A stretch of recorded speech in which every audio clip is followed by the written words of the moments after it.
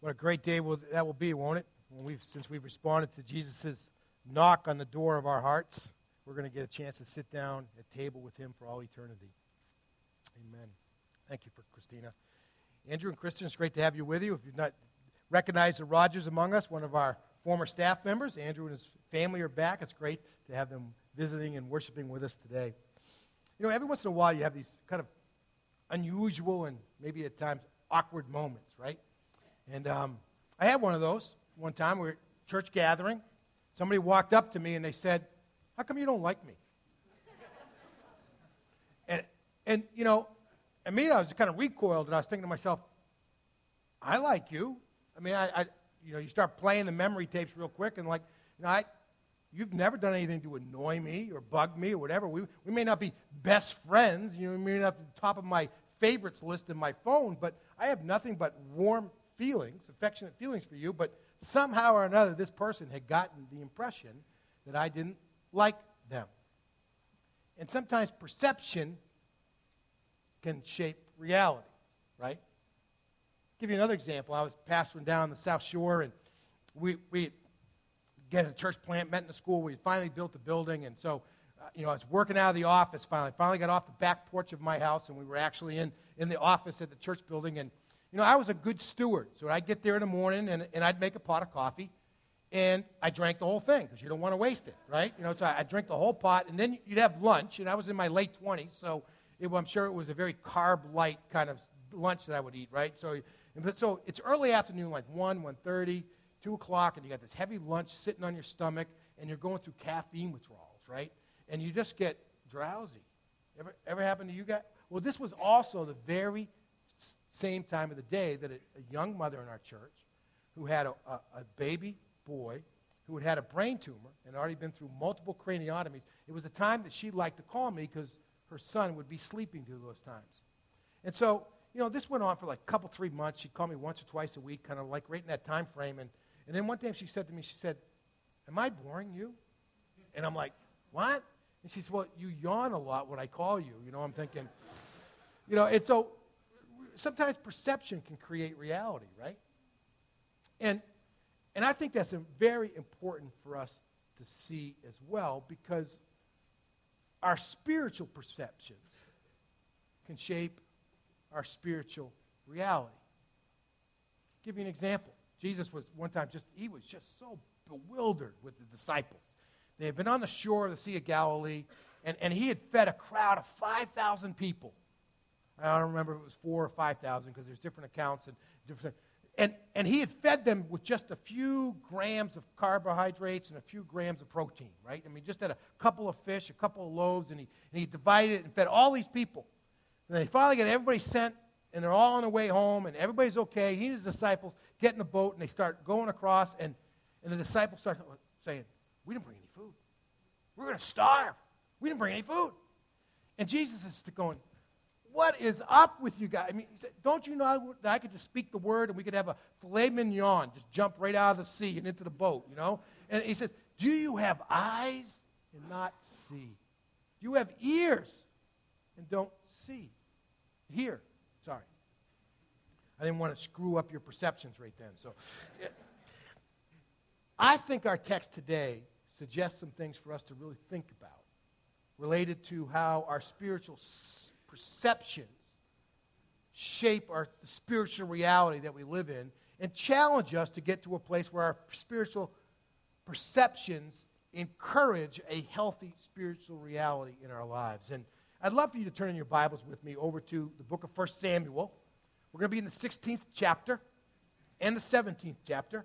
If you're using one of our pew Bibles, and I'd really encourage you to follow along, we're going to be on page 239 today and moving into over to page 240 and 41. Many of you are going to recognize some of the story right away, because we're going to deal with 3 events. Finally, in the book of 1 Samuel, we're going to get introduced to David, the man after God's own heart, who's going to become the model king for the Israelites. And we're going to be introduced to him in chapter 16. God's ready to identify his replacement king for Saul, and David identifies. So we're going to have David's anointing. Then we're going to have David's initial role in the court of Saul. Saul was suffering from a troubled spirit because God had withdrawn his presence from him. And David was called in to do music therapy for him. And then in chapter 17, we're going to have the story that virtually everybody knows, the story of David and Goliath. It's the biggie. It's the best-known story out of the book of 1 Samuel, the story of David and Goliath, of the underdog on steroids, if you will, taking on the unconquerable champion and winning. And I think out of each of these stories, we find some things that speak to us about being careful about our spiritual perceptions so that we can build a healthy spiritual reality. I don't have time to read all of the text in chapter 16 and 17, which would be great. I'm going to read a lot of it because I don't think we really get at the heart and soul of what we can understand today without reading some of it. So I encourage you to follow along. I'll jump at a few places. I'll add a few comments in. And so in chapter 16, the story as it picks up, Saul's been rejected as king. You know, he screwed up earlier on because he was just looking around and all of his army was leaving him and et cetera, and was going down the challenges.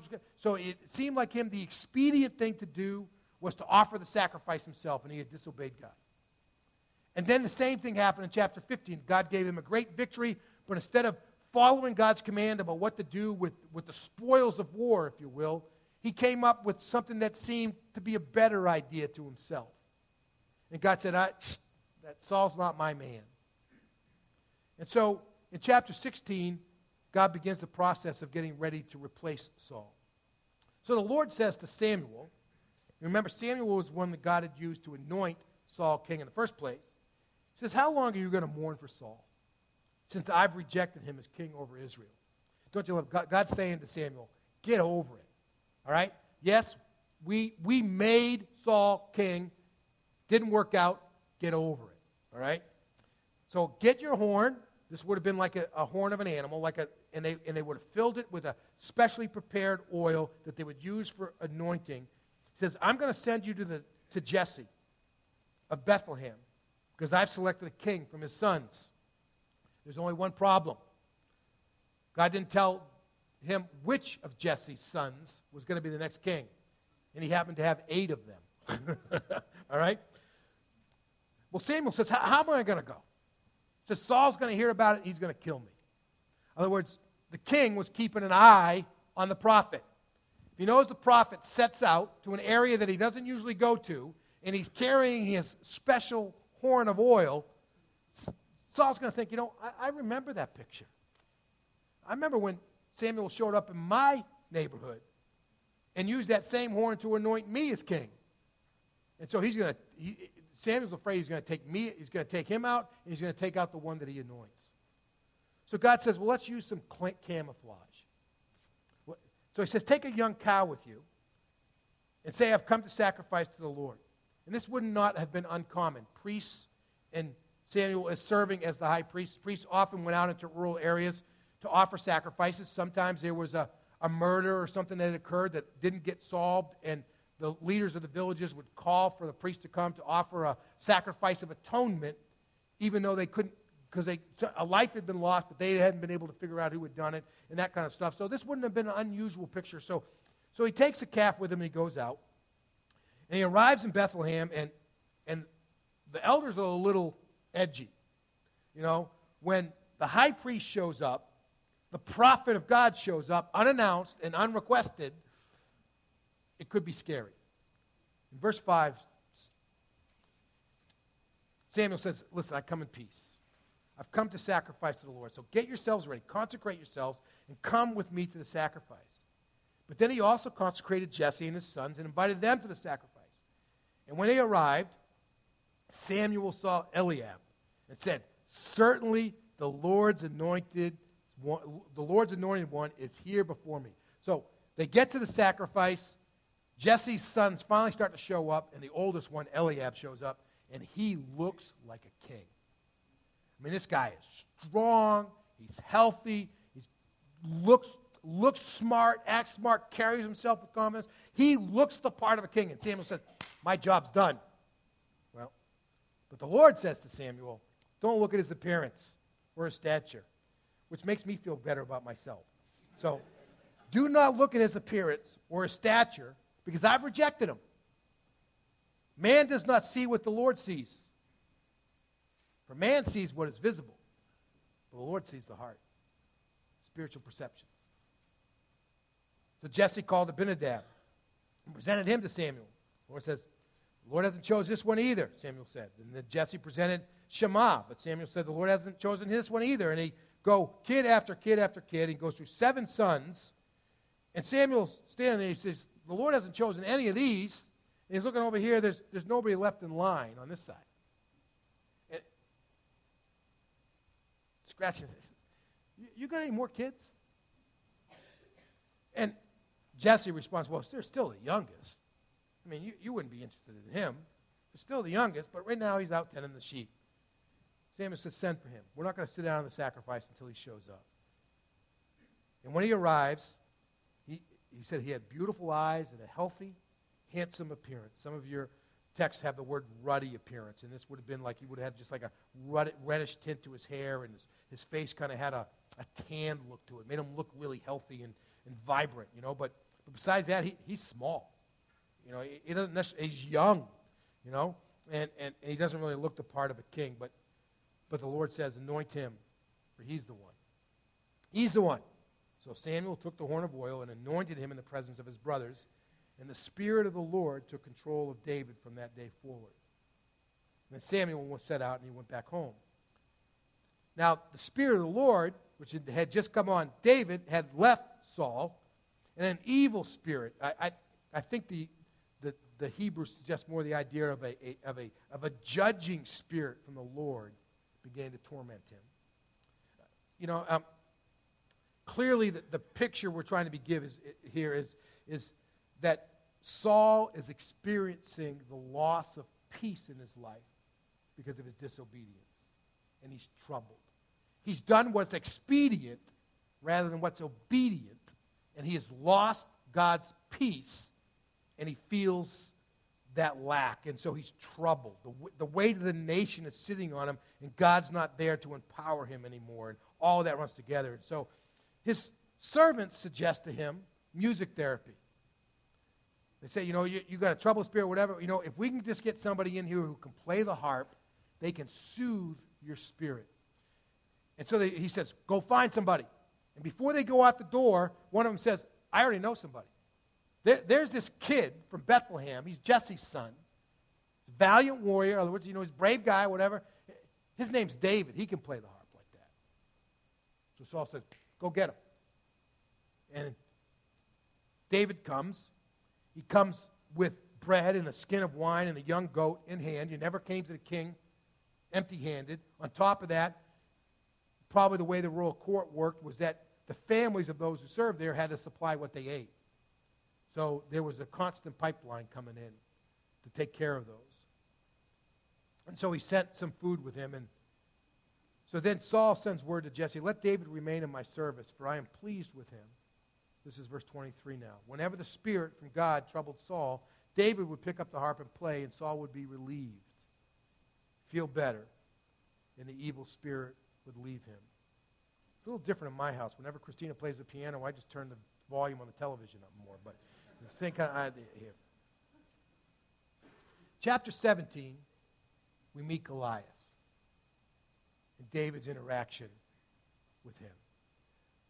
The Philistines had come up, and they haven't penetrated as far into Israel, but they've kind of set up camp right on their border, right on the edge of the border with the Israelites, and they got camps on different sides of the valley, and every single day they come out, and each army kind of lines up on the top of the hill with a ravine separating them, and they're ready for somebody to give the battle cry to go in. And so pick up with verse 3. It says, the Philistines were standing on one hill, and the Israelites were standing on another hill with a ravine between them.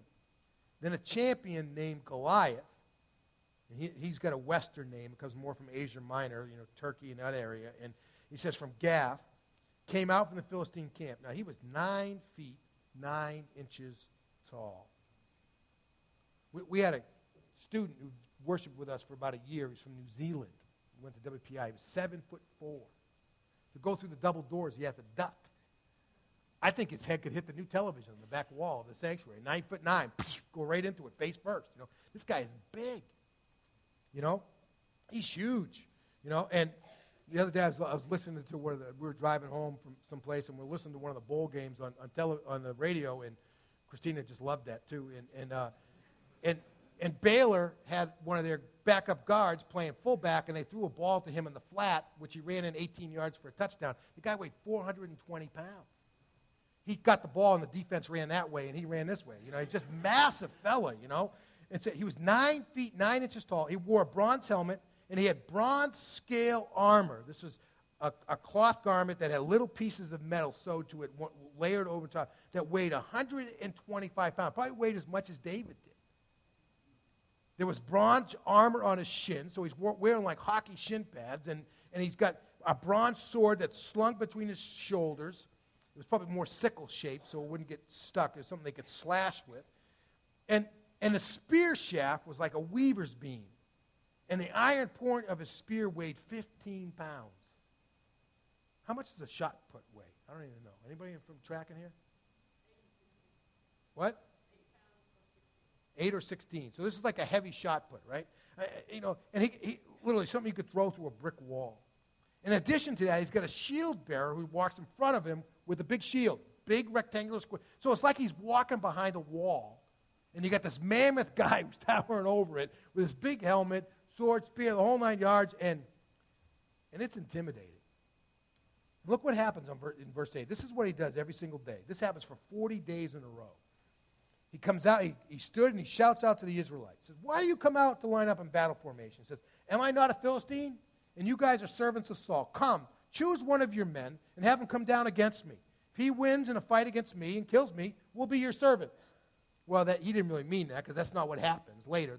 When he loses, they all run. They don't surrender to become servants. They all run. He says, but if I win against him and kill him, then you will be our servants and you'll serve us. So he says, I defy the ranks of Israel today. Send me a man so we can fight each other. And when Saul and all Israel heard these words from the Philistines, they all volunteered to go take him on. No, it says they lost their courage and they're terrified. Now, what happened, much like the royal court, was that in order for the soldiers to be taken care of, their families sent provisions from home. So David's three oldest brothers are there. We don't know. You had to be 20 years of age before you could serve in the army, Israel's army. So David's probably not 20 years of age yet. So he's young. He might still be as young as 14 or 15 or 16. But he's young. Where were the other 4 brothers besides these 3? Well, there was also seems to be some laws that you only had to provide 3 of your children to the king's service. So the 3 oldest brothers went off to war. David, who's the runt of the litter, his job is to take the food back and forth. So his father gives him instructions, say, hey, take this, this, and this, head to your brothers, give some to their commander so it'll be nice to them, leave the food for your brothers, and find out how they're doing. So David does that. We pick up the story in verse 20. So David got up early in the morning, he left the flock with someone to keep it, loaded up, and he sent out just as Jesse, his father, had instructed him. He arrived at the perimeter of the camp as the army was marching out to its battle formation, shouting their battle cry. Now again, this has been going on for 40 days in a row. They get up in the morning, they brush their teeth, get ready, put on all their armor. They go out to the top of the hill and yell, yeah! And then Goliath would come out and they'd all kind of stick their tails between their legs and kind of look shyly like who's going, that kind of idea. So David left his supplies in the care of the quartermaster and he runs to the battle line. When he arrived, he asked his brothers how they were. While he was speaking with them, suddenly the champion named Goliath, the Philistine from Gath, came forward from the Philistine battle line and shouted his usual words, which David heard. And when all the Israelite men saw Goliath, they retreated from him terrified. Now, previously, an Israelite man had declared, says, hey, if anybody, do you see this man who keeps coming out? He comes to defy Israel. The king will make the one who kills him very rich and will give him his daughter as his wife. The king will also make the household of that man's father exempt from paying taxes in Israel. Basically, that last phrase is not so much like us, you don't have to pay taxes evermore, that kind of idea. It's much more about the fact the only family in the nation that didn't have to pay taxes was the royal family. So it would be elevating this family to the level of royalty. Okay? So that's really the thing. So David spoke to the men who were standing with him. Well, what will be done for the man who kills this Philistine and removes this disgrace from Israel? Just who is this uncircumcised Philistine anyways, that he should defy the armies of the living God? Now, so the people are all talking to David, that kind of stuff. And David's older brother, Eliab, he gets frustrated. You know, a little civil rivalry, right? He's older, he's there, he's in the army, and David shows up, and he's like a curious little kid, you know, kind of idea. And he says, why'd you come down here? He says, why'd you leave those few sheep that you take care of within the wilderness? I know your arrogance and your evil. You just want to come down because you want to see the show. You want to see the battle. So David said, well, what did I do to you, you know? He said, I'm just asking a question. I'm just asking an important question. Then he turned from those beside him to others in front of him and asked about the same thing. So finally the word gets back to Saul, what David's doing, and Saul asks him to come and be with him. And David says, verse 32, David says to Saul, don't let anyone be discouraged by him. Your servant will go and fight the Philistine. And Saul must have laughed in his face. He says, you can't fight this Philistine. You're just a kid. And he's been a warrior since he was a kid. And David answered Saul, says, your servant has been tending his father's sheep. Whenever a lion or a bear came and carried off a lamb from the flock, I went after it, struck it down, and rescued the lamb from its mouth. If it reared up against me, I would grab it by its fur, strike it down, and kill it. Your servant has killed lions and bears. Notice the plural. Your servant has killed lions and bears. This uncircumcised Philistine will be like one of them, for he has defied the armies of the living God. The Lord, who rescued me from the paw of the lion and the paw of the bear, will rescue me from the hand of this Philistine. So Saul says, go. And may the Lord be with you. I mean, Saul, what did he have to lose, right? They weren't going to surrender because David lost to Goliath. So he says, you know what? Go give it a try. Nobody else is willing to. I'm not willing to, so you might as well go. So they give David all Saul's militaries. He gets his helmet, he gets his armor, and all that sword, and all that kind of stuff. And David can't even walk in them. So David said, I can't fight in these things. Said in verse 4, he says, instead he took his staff in his hand and chose 5 smooth stones from the wadi, which is when it would rain, the water would run off the hills, and the flat areas in the valleys would quickly fill with water. And they referred to those as wadis, where the runoff would go, and then it would turn back to dry land. And he put the 5 stones in his pouch, in his shepherd's bag. And then with his sling in his hand, he approached the Philistine. And the Philistine came closer and closer to David with a shield bearer in front of him. And he starts to curse David and says, oh, look at this. You know, is this the best that Israel has to offer? This little scrawny, you know, are you a dog? Am I a dog that you come with me with sticks and that kind of stuff? He says, you know, I'm going to kill you, and I'm going to feed your flesh to the birds. And so this is a little trash talking, intimidation before the battle, right? Yet this guy looks like he can back it up, right? And David says, you come out against me with a dagger and a spear and a sword and all that other kind of stuff, but listen, I come to you in the name of the Lord of hosts, the God of Israel's armies, and you've defied him. Today, the Lord will hand you over to me. Today, I'll strike you down. I'm going to cut your head off and give the corpses of the Philistine camps to the birds of the sky and the creatures of the earth. Then all the world will know that Israel has a God, and this whole assembly will know that it's not by my sword, it's not by my spear that the Lord saved, for the battle is the Lord's. He will hand you over to us. And that's exactly what happens. They get the Philistines keeps moving forward. David's not intimidated. He runs at the Philistine. When he gets him within slingshot range, he gets one of his rocks out of his thing, winds up his slingshot, hits him right in the forehead, the one part in his body that wasn't protected. Knocks him unconscious, who knows, maybe killed him. David runs up, quite the armor bearer, right? He doesn't stand to protect his fallen soul. He runs off, right? And not like Jonathan's armor bearer that we saw a couple chapters ago, right? He runs off. David runs up, pulls out the guy's sword, cuts his head off, just like he had promised. And a huge victory takes place. The Philistines they don't know what to do. They start running, and et cetera. The Israelites mobilize. They start, and you have this huge victory that happens because David saw things the right way. So, listen, our time is moving away pretty quickly on us. So let me give you just several things to think about, okay? We're at the beginning of 2015, right? And I don't know, any of you say, well, hey, I want to have a lousy spiritual year. I just want it to stink. I don't think any of us are here to that. All of us, we want to have a healthy, encouraging, positive, spiritual reality. We want to see God at work. Here's some things you need to think about. Are you seeing things with just man's eyes, with your own eyes?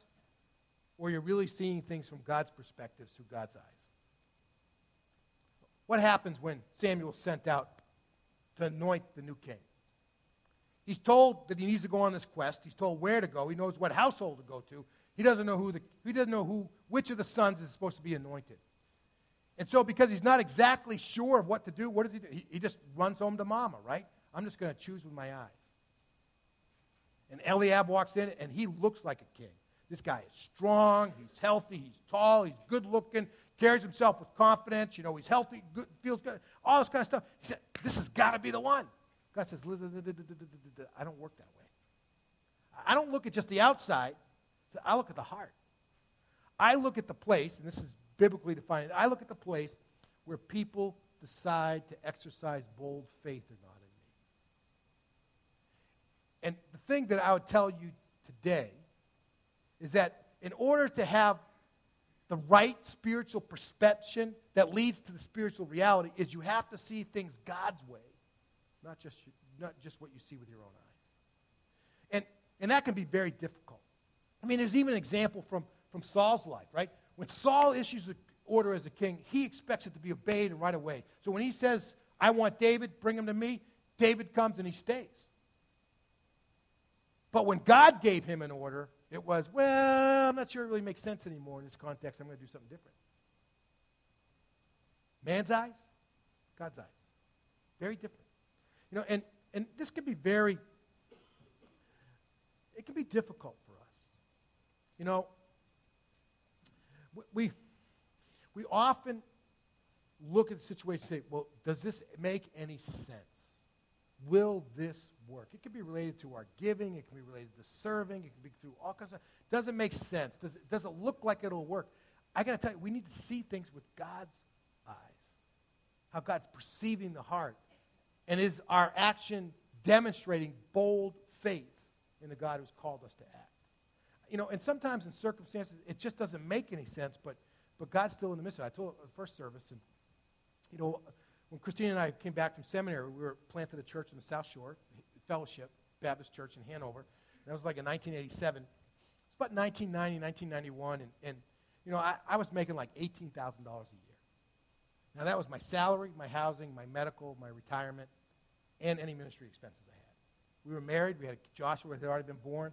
Didn't make any sense at all. I mean, financially, it was really tough to make the pieces fit, right? And our denominational leader said, hey, we got a healthy church down in Connecticut. It's got a parsonage, can afford a full-time pastor. One of our flagship churches, they really need somebody. Can I submit your name to them? And from my perspective, I said, this makes perfect sense. I'm still in ministry, but I'll be able to be the provider for my family that I need to be.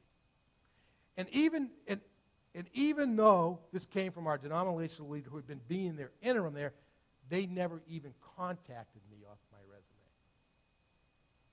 resume. Not even a nice letter to say, hey, we got your resume, you don't fit, sorry, good life.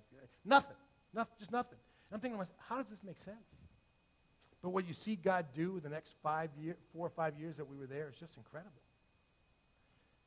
We got to see things with God's eyes, not with just what makes sense to us.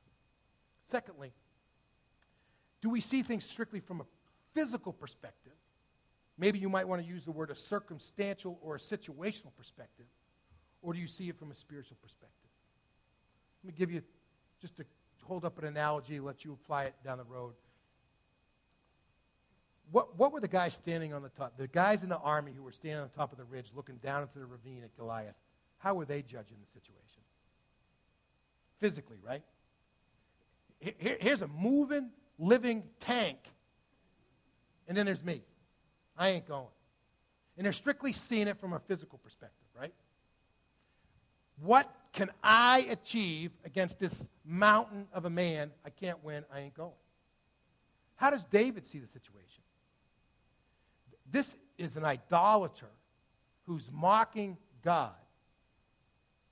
And God will use me to honor himself, to conquer it. He sees it spiritually. It's not his battle. It's not going to be my sword. It's not going to be my spear. It's going to be the God who works. The battle is the Lord's, right? And I got to tell you, we get into this arena all the time. What is it that I can do rather than what we can let God do through us? And our spiritual reality gets warped because we can only see our spiritual lives from what we can achieve by ourselves rather than how God can bring the victory in the midst of the battle for us. Is that making any sense? I mean, you could make lots of applications here and there and run with it, whatever, but we often struggle with what makes sense. What can I actually do here? Whatever, as opposed to what's really right in God's eyes and what is it that God desires to do in this circumstance. We see things strictly from a circumstantial or a situational issue rather than from a spiritual one. I got one last thought for you. When we engage, do we attempt to do it the world's way or do we attempt to do it God's way? You know, there's more to the story here about David putting on this armor of Saul's than first meets the eye. First of all, it really is a picture of the fact that David is going to become the next king. And so it's like Saul's giving him all of the instruments of the next kingship in his hands. But in the midst of all of that, I mean, so David's a scrawny little kid, and so they put this breastplate on him and a helmet and whatever, and David's just kind of, you know, he can't even stand up in this stuff, right? You know, it's like your little 3-year-old daughter putting on your wife's high-heeled shoes and trying to walk around. You know, it just doesn't work, right? You know, and David said, I can't fight with these. But symbolically saying, I'm not going to do the kingship, and I'm not going to do this battle the way Saul would do it, which is with all these man-made instruments of the sword, of the breastplate, whatever. So all the stuff that Goliath is equipped with, right? I'm not going to do it that way. I'm going to do this God's way. I'm going to do it with the stick that God made. I'm going to do it with the rocks that God made. And I'm going to identify with the shepherds that God has used to forge a nation, and I'm going to go into battle that way. I'm going to do this God's way. I'm not going to do this man's way. And there's a progression right through it. What do we actually see? Do we see what only we can see, or do we see what God actually sees? And do we look at it strictly from a circumstantial, situational kind of thing, or do we see with God's eyes and understand what it is that God wants to do and will do in the circumstance? And from that, how does that shape how we actually do it out? David doesn't wander out there with the spear and the swords on. He goes out there with what God had equipped him with and had delivered him with before. He did it God's way. And God brought the victory. You know, sometimes you and I are trying to fight spiritual battles with our own determination and creativity and ingenuity and all those kinds of things, and God's simply saying, just put on the full armor of God. Just pray. Just be in the gospel. Be in the truth. Read the Word of God. Be in fellowship. Just, you know, he's just, do it my way. Do it my way. So here's my prayer for us today. And I'm just going to quote directly out of what Paul wrote to the church at Ephesus. This is chapter 1, verse 18. I've given you just the beginning phrase of chapter of this verse from Holman Christian, and then picked up from the NIV after that. He says, Paul's writing to this church, and I think it really relates to what we're talking. He says, I pray that the perception of your mind may be enlightened. I pray that you will see things with God's eyes, with what God's about, with how God wants to do it. Or you take it from the NIV, I pray that the eyes of your heart may be enlightened, in order that you may know the hope to which he's called you, that you may know the riches of his glorious inheritance in his holy people, and that you may know his incomparably great power for us who believe. Let's pray together.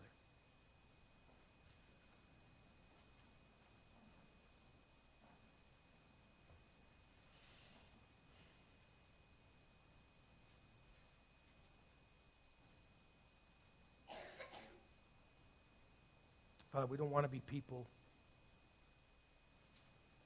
who have eyes but don't see. We don't want to be people who have ears but never really hear. Father, let 2015 be the year where the eyes of our heart, that place where we can see you, see what you're about, see how you want to do it.